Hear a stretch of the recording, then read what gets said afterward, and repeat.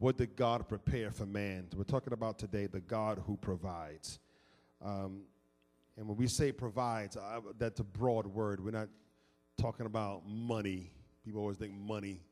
We're talking about provision, right? Provision is life, right? Life, things that we need for life. And so when we talk about the God who provides and what God's original intent was when we talk about provision, it's amazing. As I'm doing this study, and sometimes you don't realize how much you get in the way of God's provision. When God desires to be the man, the father, the one who is there to take care of you, many times we get in the way of his divine provision. And so today we're going to talk about that just briefly, and it's going to be a blessing to you. And I want to look at for a text scripture, the book of Philippians, chapter 4, verse 19, a very familiar passage of scripture. And my God will fully satisfy every need of yours according to his riches and glory in Christ Jesus. I love that scripture, in. The King James says, my God shall supply all my needs according to his riches and glory, the King James Version says. But the Bible says, I love this version of it, the Revised Version says, and he shall fully satisfy, fully. That means that God's not going to leave nothing out. He's going to fully satisfy all of your needs. And so, but before we walk through these couple of scriptures real quickly, and I'm not going to be before you too long today, is understanding God's original intent that God had for you. Now, you know my favorite book in the Bible is Genesis. You know that, right? I love the book of Genesis. The reason why I love the book of Genesis is because Genesis is the beginning of everything. So in order for me to understand Exodus through Revelation, I need to understand Genesis, right? Where everything started, what God's original intent for man was. That's equivalent to you understanding your heritage, right? I think it's important that everyone understand their heritage naturally, and likewise, you should understand your heritage spiritually. What God's original intent, what was the Creator thinking of when he created you? Back in New York, we had a neighbor who had brought a Porsche. And, man, it was a beautiful Porsche. I mean, a bad-looking Porsche. And that Porsche, he didn't drive every day. He had his everyday car, but then he had his Porsche. And he brought the Porsche, and he was telling us how he had went, and he had, there was a place in Long Island, New York, where he can go on the track with his Porsche and test out the max speed for the Porsche. I mean, he was going around. He said he's going around that track 120, 100, and they taught him how to drive. You had the sign saying, if you crash your car, it's your car. But, you know, how to go around that track. Now, my car, I have a family car, right? I have a Chevrolet family car. My car can never compete with the Porsche because when the makers made my car, they did not make it with that intention. Am I making sense? When they made the Porsche, they made it with a different intention, right? So understanding the intention of you, why God made you, what your purpose is so critical and is so important because you can operate effectively or efficiently if you don't know why you're here. I mean, does that make sense for you? And so I always tell you the story, and I love that story of my wife and I. There was a light on in our car on the dashboard, and we're looking through. We're pressing every button. Man, I'm pressing buttons, and I'm pressing, and we're doing it. And this like 20 minutes go by, 25 minutes go by. And my wife is the one who says, well, just get the manual. I don't need the manual. Just leave me alone. I'm going to, typical man, right? I'm going to figure this out. I don't need no manual. I'm pressing buttons. Waste another 15 minutes pressing buttons. Finally, she gets the manual out, looks for the picture that shows the light, goes and flips one switch, and it goes right off. Now, here it is. Watch this. I wasted 30, 40 minutes of time trying to do it myself when the maker had already given me a manual. Gosh, you got to get this. That's how we do life. Well, we're trying to do it ourselves when the maker has already given us a manual. And so we spend a lifetime trying to get different alerts that come up on our dashboards, trying to get it off our life, trying to change this, when all we have to do is go to the manual. The manual tells us how to do it. The manual tells us how to deal with fear. The manual tells us how to deal with unbelief. The manual tells us how to deal with lack. Are you hearing me? We need to go to the manual and stop wasting time trying to do it on our own, because it's not the will of God for you to do it on your own. Somebody says it's not the will of God to do it on our own. So when God made man, the book of Genesis, the first chapter, read it when you get home. The Bible says, the verse that the scriptures that we've been kind of highlighting for the last year or two, Genesis chapter 1, verse 26 through 28, that he made man, gave them dominion, gave them power, gave them authority, told them to be fruitful, and told them to multiply, right? He said, you don't have to worry about provision. I've already provided for you. So when you get saved, you are to live in the provision of the King. Amen? The provision of the King. So wherever you live, hopefully you pay taxes, right? If you own, if you rent, then your rent covers certain resources. So when I pay taxes, where we live out in Drexel, when I put my garbage out on the sidewalk on Tuesdays and Fridays, I expect the sanitation to pick up my garbage because I pay taxes, right? It's a service that's given to me. When you are saved and you give your heart to Christ, there are services and resources that are available to you as a child of God. And so today we're going to look at some of those resources, all right? So you can walk out of here, stop working so hard. Somebody say, stop working so hard. Come on. Tell somebody, you're working too hard. You're working too hard. This is easier than you're making it look. Some people make Christianity look so hard. It's not hard. It's not hard. It really isn't. It's hard when you try to do it. It's hard when you try to walk it out. But if you lean on the word of God, it's not hard. Amen? And so watch this. You know the story. You know the story what happened with Genesis. The Bible says that man disobeyed God, right? The enemy showed up in the garden. The Bible says they ate of the fruit and they went into a sinful condition.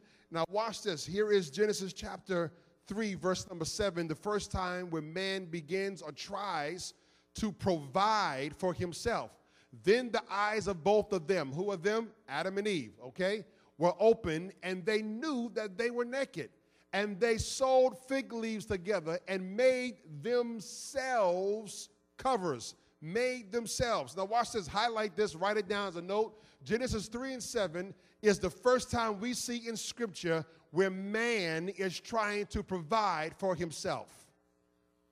Man is trying to provide for himself. What happened? Sin, or being in a disobedient state, caused Adam and Eve to really reject the provision of God and look to provide for themselves. But the best that they can do was sew some leaves together. So think about how well you can do by yourself. If you get you out the way and put God in the picture, man, you can do so much better. Because right now, you trying to provide for yourself is like you doing what Adam and Eve did. All you can manage is some fig leaves. I know you think you're living good, but you can be living so much better. I know you think you're in perfect health, but if you lean on the health care of Jesus, that he said that you have divine health, amen, you can be in so much better health. Somebody say so much better health. So watch this. Genesis 3 and 7 shows us that man tried to provide for himself. It was not the will of God for him to provide for himself, but that's what he did due to disobedience. And then the Bible says later on in that same chapter that he came and he slayed an animal and he covered them in what? In the skin of an animal in order to provide, because the conditions now were going to get worse. So while they're sewing fig trees together to cover themselves and make provision for themselves, where God says, I've already made provision for you. Amen? Let's look at this. And then now we're going to take a little walk today before we get to Exodus, where I want to end up at. Genesis chapter 11, verse 3 through 4. Then they said one to another, this is the Tower of Babel. How many people have heard that story before?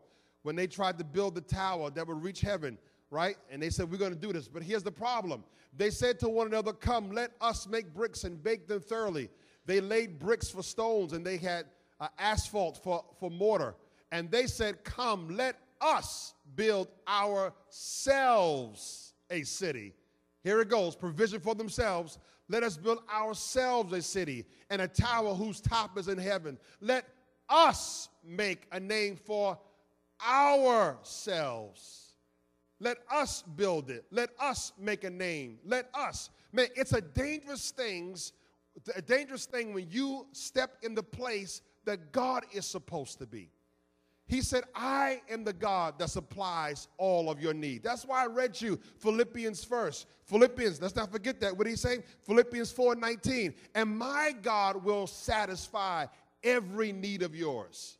He says, it's not your job to do it. God gives you health. God gives you strength so you can go to work. I'm not saying you're going to sit in bed all day, but God going to take care of it. That's not what I'm saying. Right? He gives you strength to work, and work is not for the purpose of provision. Work is for the purpose of bringing out your gifts and your talents. Amen. Work allows you to add to God's creation.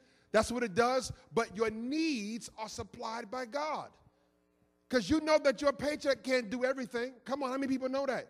If that was, you'd be in zero debt right now and you have everything you want. Your check is not designed for that. Your work, when you go to work, is so you can be a light. It's so that you can work out God's gift in you to make things better. Amen. But he says when it comes to your needs, he says God takes care of your needs. God is the one that provides for your children. Come on here, somebody. Somebody say God does it.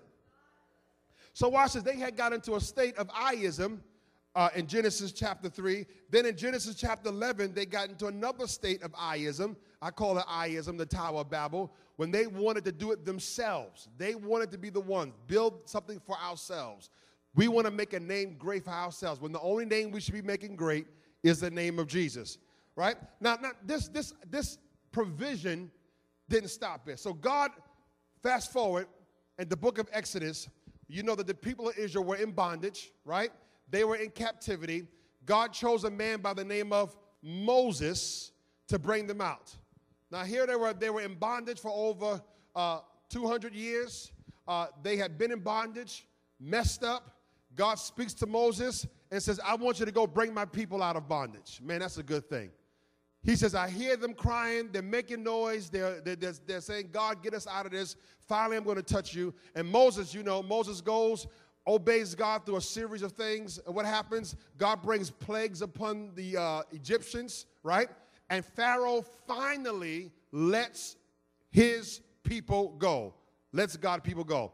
And now, watch this, they find themselves in a wilderness. So they leave Egypt. Egypt in the Bible is always a type of the world. They leave Egypt, and now they are in the wilderness. So watch, they're off of the world-based system, and God says, I'm going to provide for you.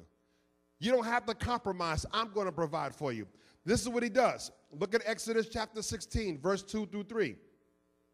And the whole congregation of the children of Israel complained against Moses and Aaron in the wilderness. Here they go, complaining. What do they say? And the children of Israel said to them, oh, that we had died by the hand of the Lord in the land of Egypt, when we had sat by the pots of meat. And when we ate bread until we were, this is crazy. Think about it. Here it is. They're saying, we would rather have died in Egypt. At least our stomachs were full.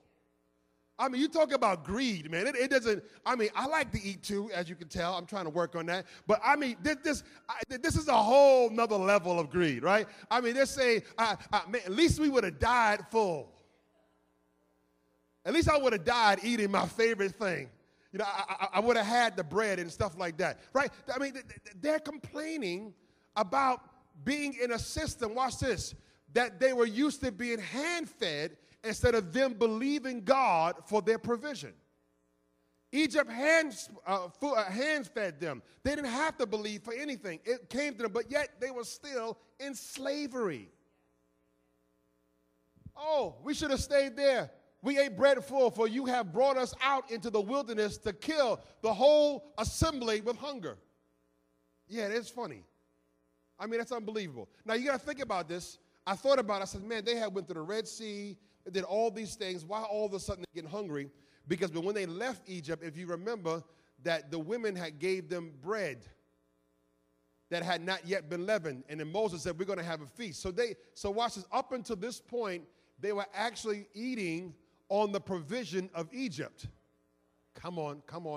They were actually eating off the provision of Egypt. Now that Egypt's provision had ran out, they had to trust God. And it takes work to trust God. Come on. It takes work to trust God, right? It's not on autopilot. You got to work to trust God. It takes work to stay in faith. You got to sometimes get away from people who are talking death and talking doubt. It takes work, but it's easy to depend on somebody else. There's some people who just have, we call it a government cheese mentality. The government, that the government's job is to provide for me. No, that's not their job. Come on, you ought to get up and go to work and provide, and God's giving you energy, and to be able to do that, watch this, why? Because you have God who is your provider. The system is not your provider, man is not your provider, but God is your provider. Look at this in Exodus chapter 16, verse 16 and 21. Jehovah said, for everyone to gather as much as is needed for his household, for 2 quarts for each person. Now here it is, he gives them what is called the law of the gathering. And he says, okay, I'm going to give you something called manna, right? And we all read this before, where he allowed manna to fall from heaven. Here's a system. Now, this is amazing if you think about it. He says, I know this is a higher way of living. I know you are used to the old system where Egypt would feed you, Egypt would provide for you, Egypt would do these things, but Egypt kept you in bondage in order to provide. The minute you stopped providing for Egypt was the time they stopped feeding you. Come on. It is a slave-based system. It only provides based upon you slaving for them. Come on. You stop going to work Monday, guess what? That check is going to stop. Right? You stop doing that. But guess what? He says, when you talk about living in a kingdom lifestyle, he says your kingdom lifestyle is above that. It's higher than that. So God said, this is what I'm going to do. I'm going to give you manna. Now, when you look up the word manna in the original Hebrew, it just means, what is this? That's all it means. What is this? So in other words, when I really dug at it a little bit deeper and I looked in the original Hebrew writing, one of the commentaries said that it became whatever they wanted it to be. So if they had a taste of some gravy, they didn't have no, pork chops back then, and they don't eat pork chops. But if they had a taste of some gravy, some chicken, they know, or they had a taste of some seed, whatever it was, that manna became whatever they wanted it to be. And when you look at the symbolic of the Word of God, the Word always represents manna. And so the word can become, some of y'all, for now, you're receiving this word because you need healing in your body. Some of you are receiving this word because you need God to work out some things in your finances. Some of you are receiving this word because you want God to work out things in your family. Well, this word can become whatever you need it to be. Come on, it can solve whatever you need it to solve. Are you hearing me here? It can transform whatever you need it to transform. He says, I'm going to give every man as much as is needed. Watch this, I love this, not just for you, but he said this word is for your household. Gosh, I'm almost done, 10 minutes. He said it's for your whole household. So God doesn't want you just being blessed. He doesn't want just Ray and I being blessed, but the blessing has to come on our sons. Right? Because it's for your whole household. But you have to believe God for that. You got to know that it's not just for you, it's for your household. Somebody say, my household. Look at this, verse 17. So the people of Israel went out, I love this, gathered it, some getting more, some getting less, before it melted on the ground. Or one version said disappeared. Verse 18, and there was just enough for everyone. There is no lack in the kingdom of God. Do you hear me? Those who gathered more had nothing left over, and those who gathered little had no lack. So now watch this. Those who gathered more had that old Egypt-based mindset. I better get everything I can now. Come on, because just in case God changes his mind tomorrow, come on, you know how that goes. You know, just in case he changes his mind, I'm going to load it up. Now, my kids are like that. So if Ray makes something one of their favorite, their mouth is full and they're going back for seconds because they don't want nobody else to get their second portion. Right? That's a kid's mentality, right? That's a lack mindset. There are some who gather little, but he says this, no matter how much you gathered, the person that gathered one filled him up like the person who gathered much. Gosh, you got to get this. Because what they gathered adjusted to their capacity. Gosh, you got to hear this here today. So there'll be some who will sit here today, walk out of here. That was a good word. It was okay. It was all right, you know. And then there'll be those who say, oh, my God, I'm so full in the Spirit. Why? Because you gather according to your capacity. Everyone hears at a different depth. Gosh. Everyone hears at a different level. He says, watch this, those who gather much, those who gather less, no matter who gathered what, there was no lack. Each home had just enough. And Moses told them, don't leave it overnight. That's for the greedy people. So they said, you know what I'm going to do? I'm going to stash some of this manna later on, just in case I get hungry, and just in case God's a little late tomorrow, and the manna doesn't fall on time. Maybe instead of 3 o'clock, he may show up at 6, but I'm going to have me some extra manna. Okay, look what happened for all of those who had a lack mindset.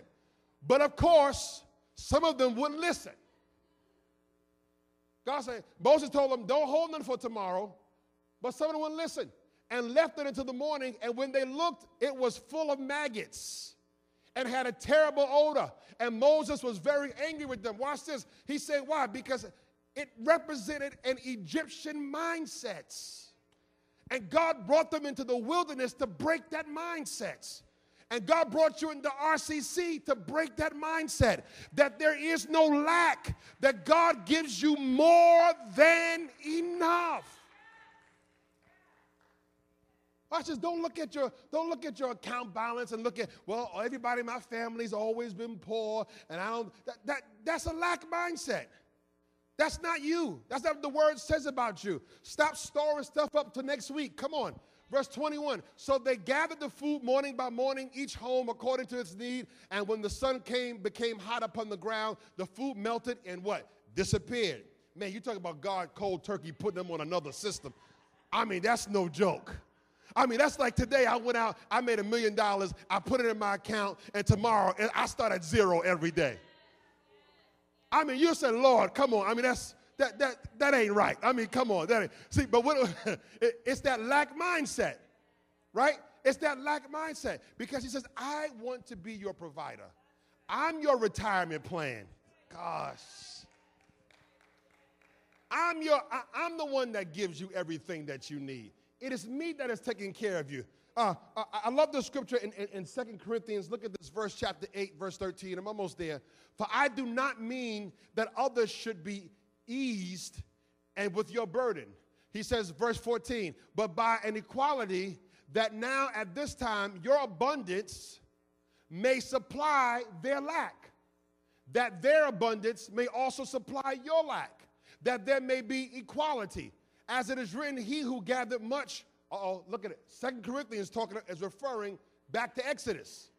He who gathered much had nothing left over, and he who gathered little had no lack. God says, I want you in such abundance because your supply becomes someone else's, can fill somebody else's lack. Come on. God doesn't want you having much so you can say, yeah, look what I've done. Because you're no better than the people at the Tower of Babel. Look what I built. Look at my career. Man, I work in the finance industry. Man, there's a lot of guys who brag on their career. I met a guy this week, I wanted to just hit him if I had the mic, just pop them in the head. Because this guy just went on bragging about how many millions of dollars that he's done this. And I've done millions. And I just looked at him and said, man, you just sound so stupid. Why? Because the world, all they have to brag on, gosh, are those things. But when you are a child of God, God blesses you so you can be a blessing to somebody else. God increases me so I can increase you. God increases you so you can increase me, that we can continue to need one another. That's what a family is. Are you hearing me here today? So watch this. God does not want you to have supply so you can be greedy and hoard and have a lack mentality. He says, I want you to be blessed so that you can bless other people. I want you to be a blessed so we can bless the whole city. There should be enough people in here that every time I'm walking down Broad Street, I'm walking downtown in Philadelphia, to see the level of homelessness rips my heart out of my chest. And I say, God, increase us that we can increase somebody else. Come on. God says, I want you to be the supply. You be the supply. And we walk by all those issues every day. God help them. And keep on walking while we're eating our sandwich. God help them. God says, no, I'm going to increase you so that you can increase them. I want you to be their supply. Are you hearing me here, somebody? He says, have abundance may supply their lack. Your abundance supplies somebody else's lack. So ask God this week, whose lack can I supply? Oh, man, that's a big one. Whose lack, come on, we're Christians. Whose lack can I supply? Because somebody needs something that you have. Someone needs something that you have. Ask God, whose lack can I supply this week? Whose lack can I supply? And if you ask God that, be ready. Because he loves to hear those kind of prayers. He loves when you're not asking for stuff, but you're saying, how can I be your hands and your arms in the earth today? How can I represent you in the kingdom of God? Whose lack can I supply out of my increase? Man, I know y'all didn't come to church to hear that. I know that's a different kind of teach. Y'all, you want to hear all the other good stuff. But man, it doesn't get better than that. I'm telling you, it doesn't. This is a higher place of living. This is a higher place. You live free when you live in the kingdom. Whose lack can I supply? Because that's what you called me to do. Supply it. I love the scripture, last scripture, in Luke chapter 5, verse 4 through 7. Watch this now. That was Old Testament. Some of you say, well, that says Old Testament. Let's look at New Testament. I can hear you. I can hear some of you. That's the Old Testament. Exodus, Genesis, that's all old. Let's look and see how this worked out in the New Testament. And we're going to close this scripture. Are you getting something today? The God of provision. He is the God of provision.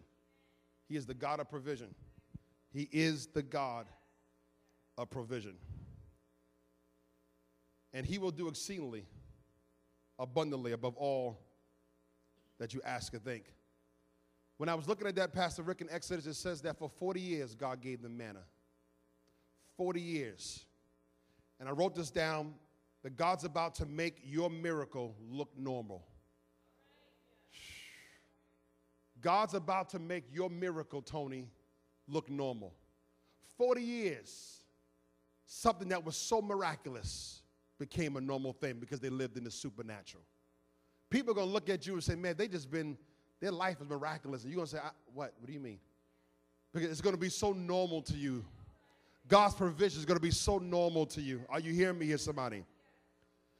Another thing that I saw that it says that when it came to the manna, it says that those who were walking in righteousness, the manna dropped in front of them. But those who were not walking in righteousness, they had to go and get the manna. Man, that's a whole nother message. If I had time, I would work that. I'm telling you, I worked that. All right, I'm trying to move on. Okay. Woo. What? Could they receive according to the level of their capacity? Man, God tells Moses, I want you to take 3 million people out of Egypt. And Moses, not only are you going to lead them out, but they're going to depend on you for food. I mean, I got 5 of us, right? 5 of us in my household. And I told Ray last week, I said, what are they eating? Every time we shop, I go to eat, it's all gone. I mean, they eat boxes of cereal. Not a box, boxes, gallons of milk. It's like, pounds of meat. It's not, every time we go shopping, I'm like, yeah, we're good for at least another 2 weeks. Man, 3 days later, Lisa, it's gone. Like, how does food disappear? Is this manna? I mean, what's going on? I mean, it just disappears. I'm sitting there saying, man, I got to feed 5, including myself. Moses was responsible for 3 million. We're talking about capacity. Gosh. If God says that he's called us to win a city, you got to trust the capacity. You're looking at your resources. God's looking at your capacity. God, I wish I had help. You're looking at your resources, but God's looking at your capacity. So the dream will always be bigger than your resources, because the dream is not talking to your resources. The dream is speaking to your capacity. Gosh. Renee, it's not talking to you, it's talking to your capacity. It's not thinking about how much you have. It's thinking about the capacity that God's put in you. So God will always give you a dream or a vision that doesn't match your resources, but it does match your capacity. Moses said, I'm done. I'm really done. I'm going to read this. I'm finished. Moses said this. Moses says, God, these people are asking me for water. A couple of times God told him, so what are you talking to me for? You have the capacity. Moses saying, I'm trying to take care of me right now. I'm trying not to get killed, God. These people are crazy. They're complaining that you brought them out here to kill them, and you want me to feed 3 million? We're doing a gathering today, and we had to ask everybody to bring a dish. If you had to depend on me to feed you today, you all be going home with like crackers and cheese, because I got 5 to feed. It would just be like that. But Moses had 3 million. Capacity. God's going to increase your capacity today. He's going to let you know how great your capacity is. Some of you are clueless, but just think about what he's asked you to do. Then you'll get an idea of what you're capable of. That's why when Pastor taps on your shoulder and says, I need you to do this, stretch it. It's capacity. Stretching your capacity. Stretching your capacity. I always tell you, my grandfather, when he asked me to be the youth pastor back in New York, I said, absolutely not. Who wants to be a pastor? It was preparation for my capacity. Gosh, you got to hear me. But I was obedient. Even though I didn't agree, I was obedient.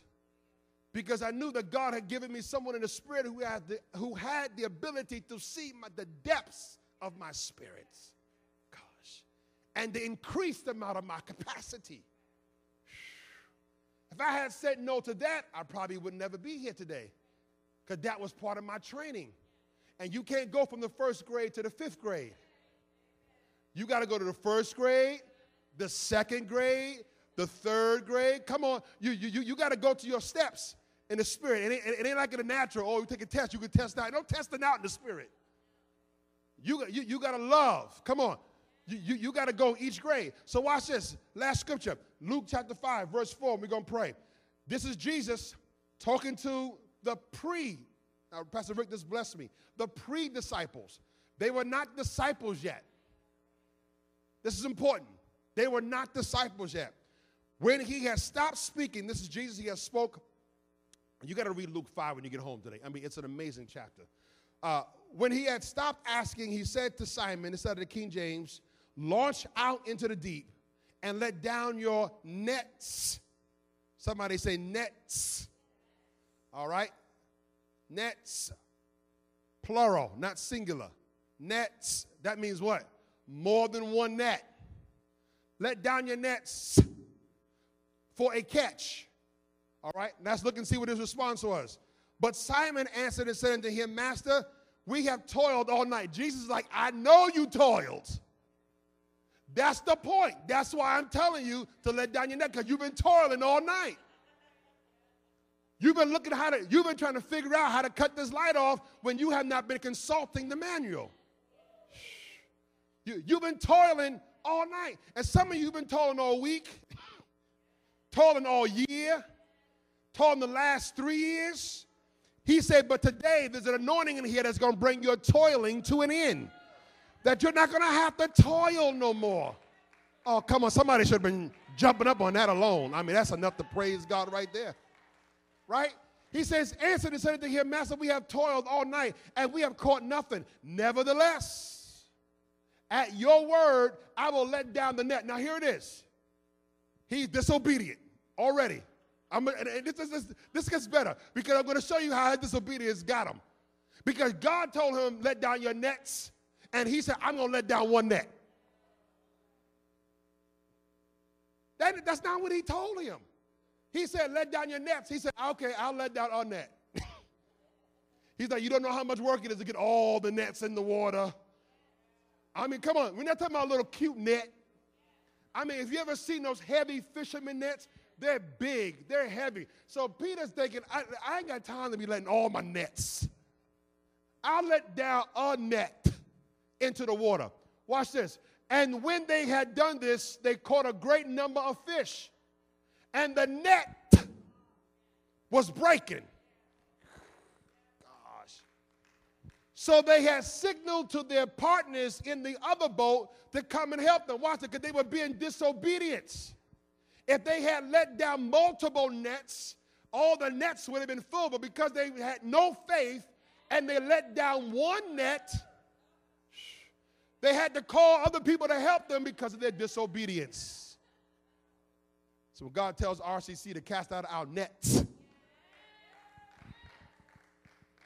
come on, not just pastor, I'm just one net. Y'all keep trying to cast the net. I can't be the only net in the water. Come on, I need some nets. Oh, come on, y'all are quiet. Look at. I knew he was setting me. I ain't setting you up. I'm just trying to tell you the truth. Right? Y'all keep throwing this one net out there. Come on, pastor. You can do it, pastor. Come on, you preach, pastor. You go get the harvest, pastor. You go do this. I'm just a net. And y'all don't want the net to break. I need some nets. You're a net. You're a net. Your new name is a net. I renamed everybody in this church name was a net. Rob, you're now a net. All right? Everybody's a net. Take it however you want to take it. We need some nets. Right? And they came and filled both the boats so that they began to sink. I mean, that was so much harvest. Now imagine, 2 verses before that, he was toiling. But when he obeyed the voice of God, he had harvest, provision. Gosh, provision came. After this, you can read when you get home, they begin to follow him because they would not follow him until that point. Now, I love this because Jesus, and I'm going to say this last point, and my thing is, and I'm done.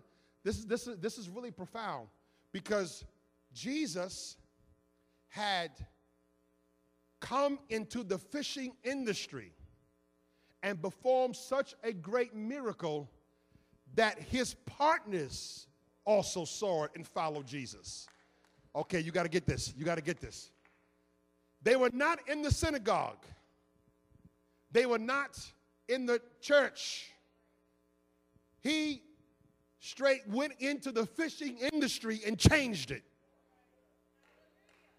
He gave Simon Peter such a great miracle that the Bible says he had to call his partners. And when you read the next couple of verses, not only did he follow Jesus, his partners followed Jesus.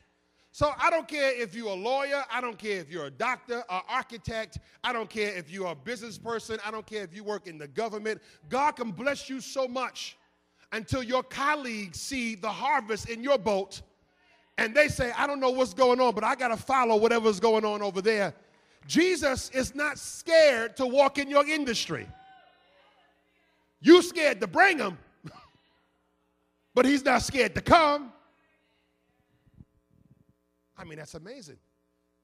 Before that, they were not disciples. They became a disciple not when they heard him speak in church, but when he walked up into their industry. He had to tell his partners, God is saying, listen, nets, we're going to get this harvest when we take Jesus into our industry, into our communities, when we do City Life groups on our blocks and our communities. This is how it's going to happen. Jesus didn't, all this stuff didn't happen in secret inside of a church building. No, it happened out on the water. I mean, there are no walls on the water. I've never seen a wall on the water. I've never seen a closet on the water. I mean, that's open space for everybody to see. And today, he's challenging you that. I want you to close your Bibles and stand to your feet. God is challenging you today to let him become your provider. I mean, he is so eager to be your provider. He wants to desperately be the one who provides for you. Philippians 4:19, my God shall supply all of my needs according to his riches and glory through Christ Jesus. Oh, I know somebody saying, well, you know, I'm so-and-so age. I've been providing for myself. All the grace of God has given you health and strength. I know you think it's you, Tower of Babel people. I know you think your smartness and your degrees. I talk to people every day who think it's them, but they don't realize that the sun rises on the just as well as the unjust.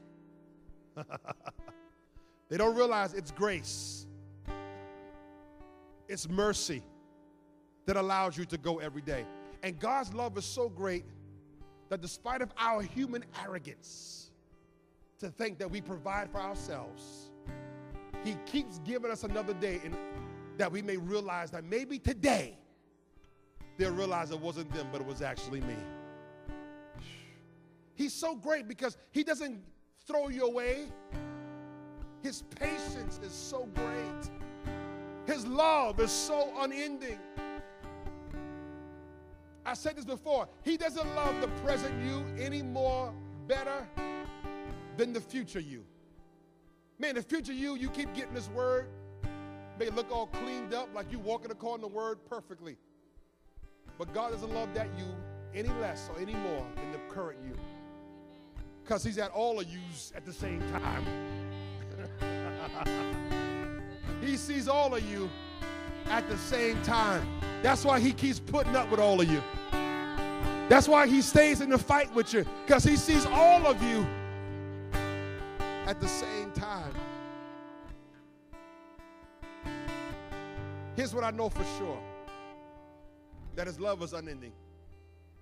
Here's what I know for sure, that he never fails. Here's what I'm absolutely positively sure, that he has a purpose and a plan for your life.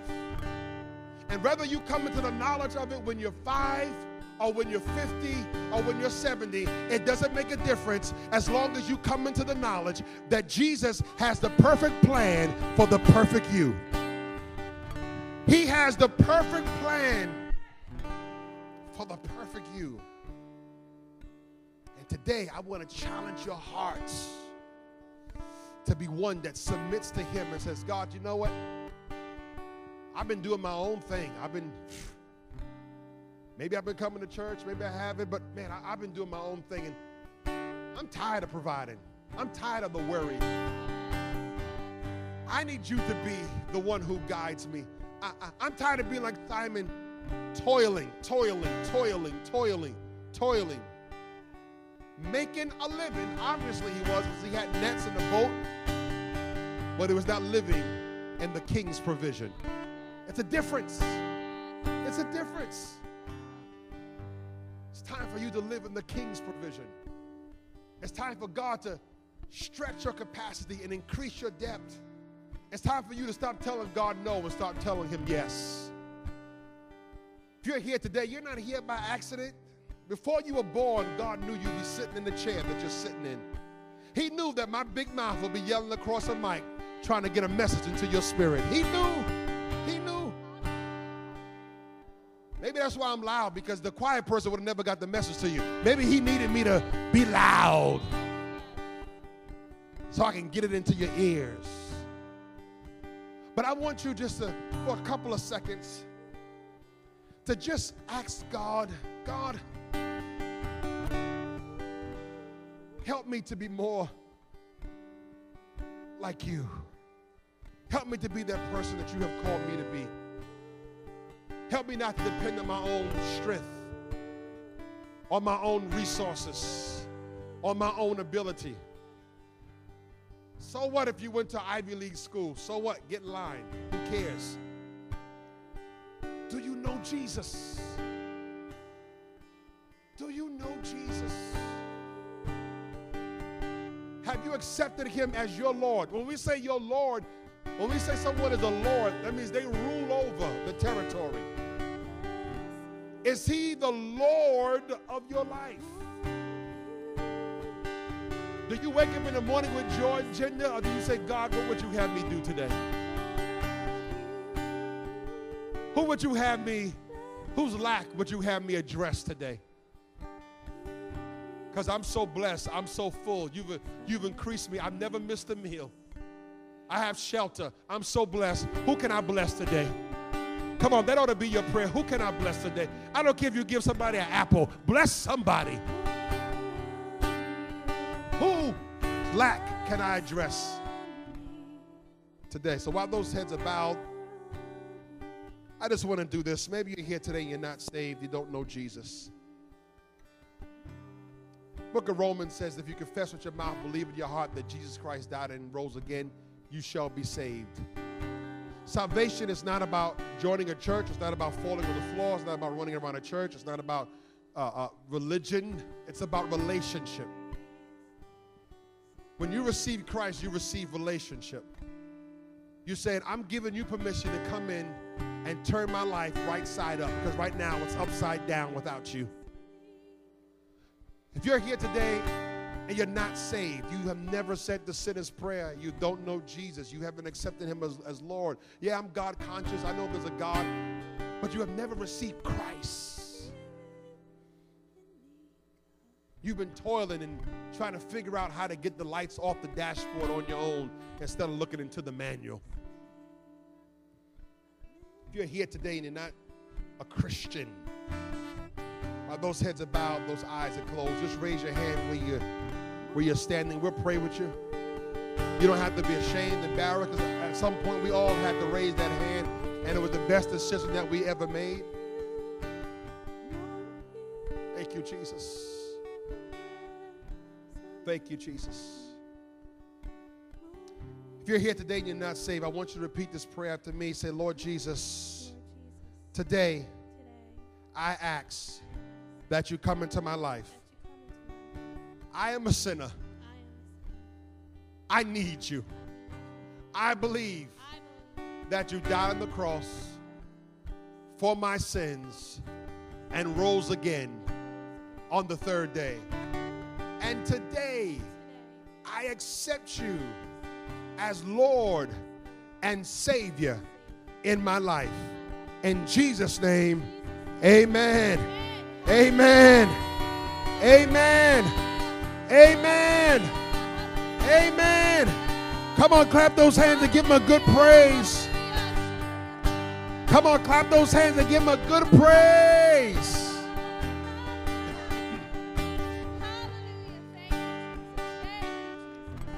Father, we thank you that today you showed up. Forgive us for hoarding manna instead of trusting that your mercies are new every morning. We thank you for your grace. Thank you for giving us a glimpse of our capacity through the assignment that you've asked us to do. Man, I feel that. Thank you for it. Thank you for it. Thank you that we're going to cast our nets, because our harvest is in the nets, being obedient to the voice of the Master. Our needs are met when we cast our nets. Provision shows up when we cast our nets. We're not going to sow figs and become providers of our own. But God, we will lean on you, trust in you, rely on you. In Jesus' name, somebody clap those hands one more time and tell them thank you. Thank you, Jesus. Thank you, Jesus. Hallelujah, hallelujah, hallelujah. I'm going to do one more thing. Where's my bag at, Ray? My bag? Yeah, bring it to me. Laura, I just want to pray for you. Do you mind? While I was at home, the Holy Spirit dropped you in my heart this morning. And I said, all right, Lord, I'm going to pray for her. But he said, I want you to get out your personal bottle of oil and pray for her. I have a couple of bottle of oils that I keep in my house, because the Bible says that when you anoint people, you lay hands on the sick, they shall recover. He says anointing is always symbolic. When Samuel went to the house of Jesse to find David, The Bible says he poured out oil and anointed him for his assignment. So we believe in anointed oil in this church. It's biblical. We don't do anything outside of this book, believe me. But he said, I want you to go get your bottle of oil. I said, my personal bottle, Lord, that I keep in the prayer atmosphere, that small bottle. He says, yes. I have about 4 of these bottles that I keep with me. And when we were on a 40-day fast with my grandfather, this oil was in their presence. And every now and then the Lord will lead me to go anoint my kids, anoint my wife with this oil, anoint the house, and whatever else that he directs me to do. But he said, I want you to anoint her with this oil today. And he says, we're going to do several things. It's going to anoint her and propel her to the place that I have called her to be. Because deep is calling unto deep. Deep is calling unto deep today. And then the second thing he said Laura's going to do is going to cancel any illness or assignments that the enemy has set to try to cut your life short. The enemy is a liar. You shall live and not die in the name of Jesus. Come on, I need to pray in church for a couple of seconds. Thank you, Jesus. I don't care what the heritage or lineage is or what happened in the family, it's irrelevant. When you got born again, you got new blood going through your streams.